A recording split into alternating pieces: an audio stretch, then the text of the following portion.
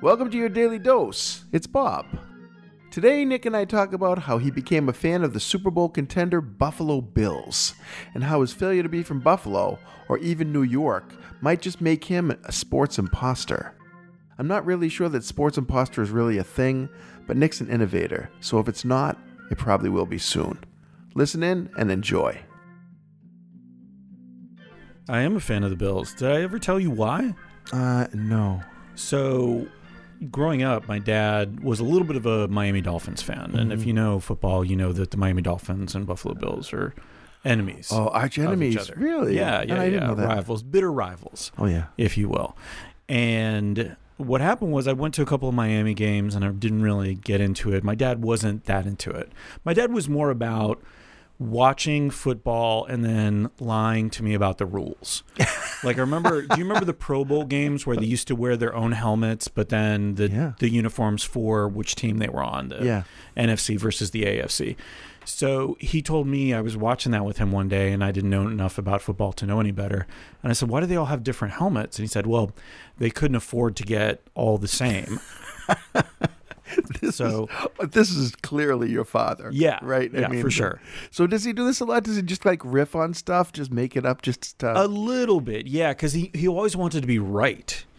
Right? Like, so he would lie took us off. Take it right to the furthest extent. Oh my gosh. Of course. Yeah. And just keep talking until you just like stopped wanting to know about whatever it was he was talking It's about. like you don't even care if it's true anymore. Yeah. You're like, I just don't want to talk about it anymore. It was like a dad joke to the extreme. Wow. Right. But yeah, as far as football goes, I wasn't really into it. And then I met a really good friend of mine named Shai Galad when I was over at Embry-Riddle. Oh, I love that name. And he's fantastic, really good guy, really smart. He does his own podcast. He teaches up at Georgetown, and was a pilot, owned a company that chartered jets, the whole nine. Ooh, sounds like a cool human. Yeah, really neat. And what happened was he grew up in upstate New York. He was a fan of the Buffalo Bills. And so he took me up there. We became friends because I had to tutor him in math. At Embry-Riddle, the pilots had to learn math. Oh. And I was a math tutor. For pilots. Yeah. That's a cooler tutor than just a regular tutor. Like, I'm a math tutor for pilots. That's like I'm a geography teacher for ninjas. Oh, that would be pretty cool. I mean, like, you don't need to know geography, but it's good if you do. Just teaching the cool people. Yeah. That's it. But so I went up there for what was colloquially known as the chicken game. So fans from Buffalo and Rochester, which is where I met Mark Fiore, who's also very cool, best friends with Shai since he was a kid. They would go out there. They would get there at 6 a.m., start tailgating, dig a pit to barbecue, make a chicken, and go into the 1 o'clock game.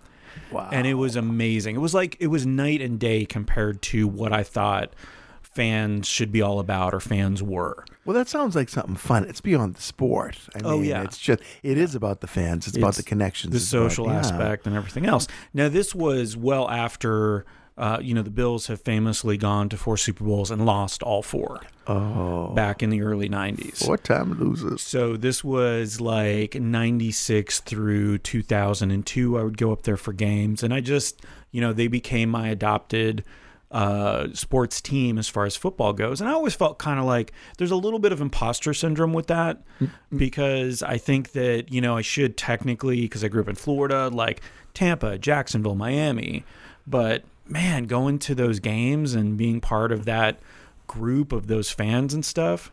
So I'm a big fan. And when we're recording this, if they beat the Chiefs this weekend, they will go to the Super Bowl. Wow. So maybe 5th time's a charmer. Yes. You hope. Don't jinx it.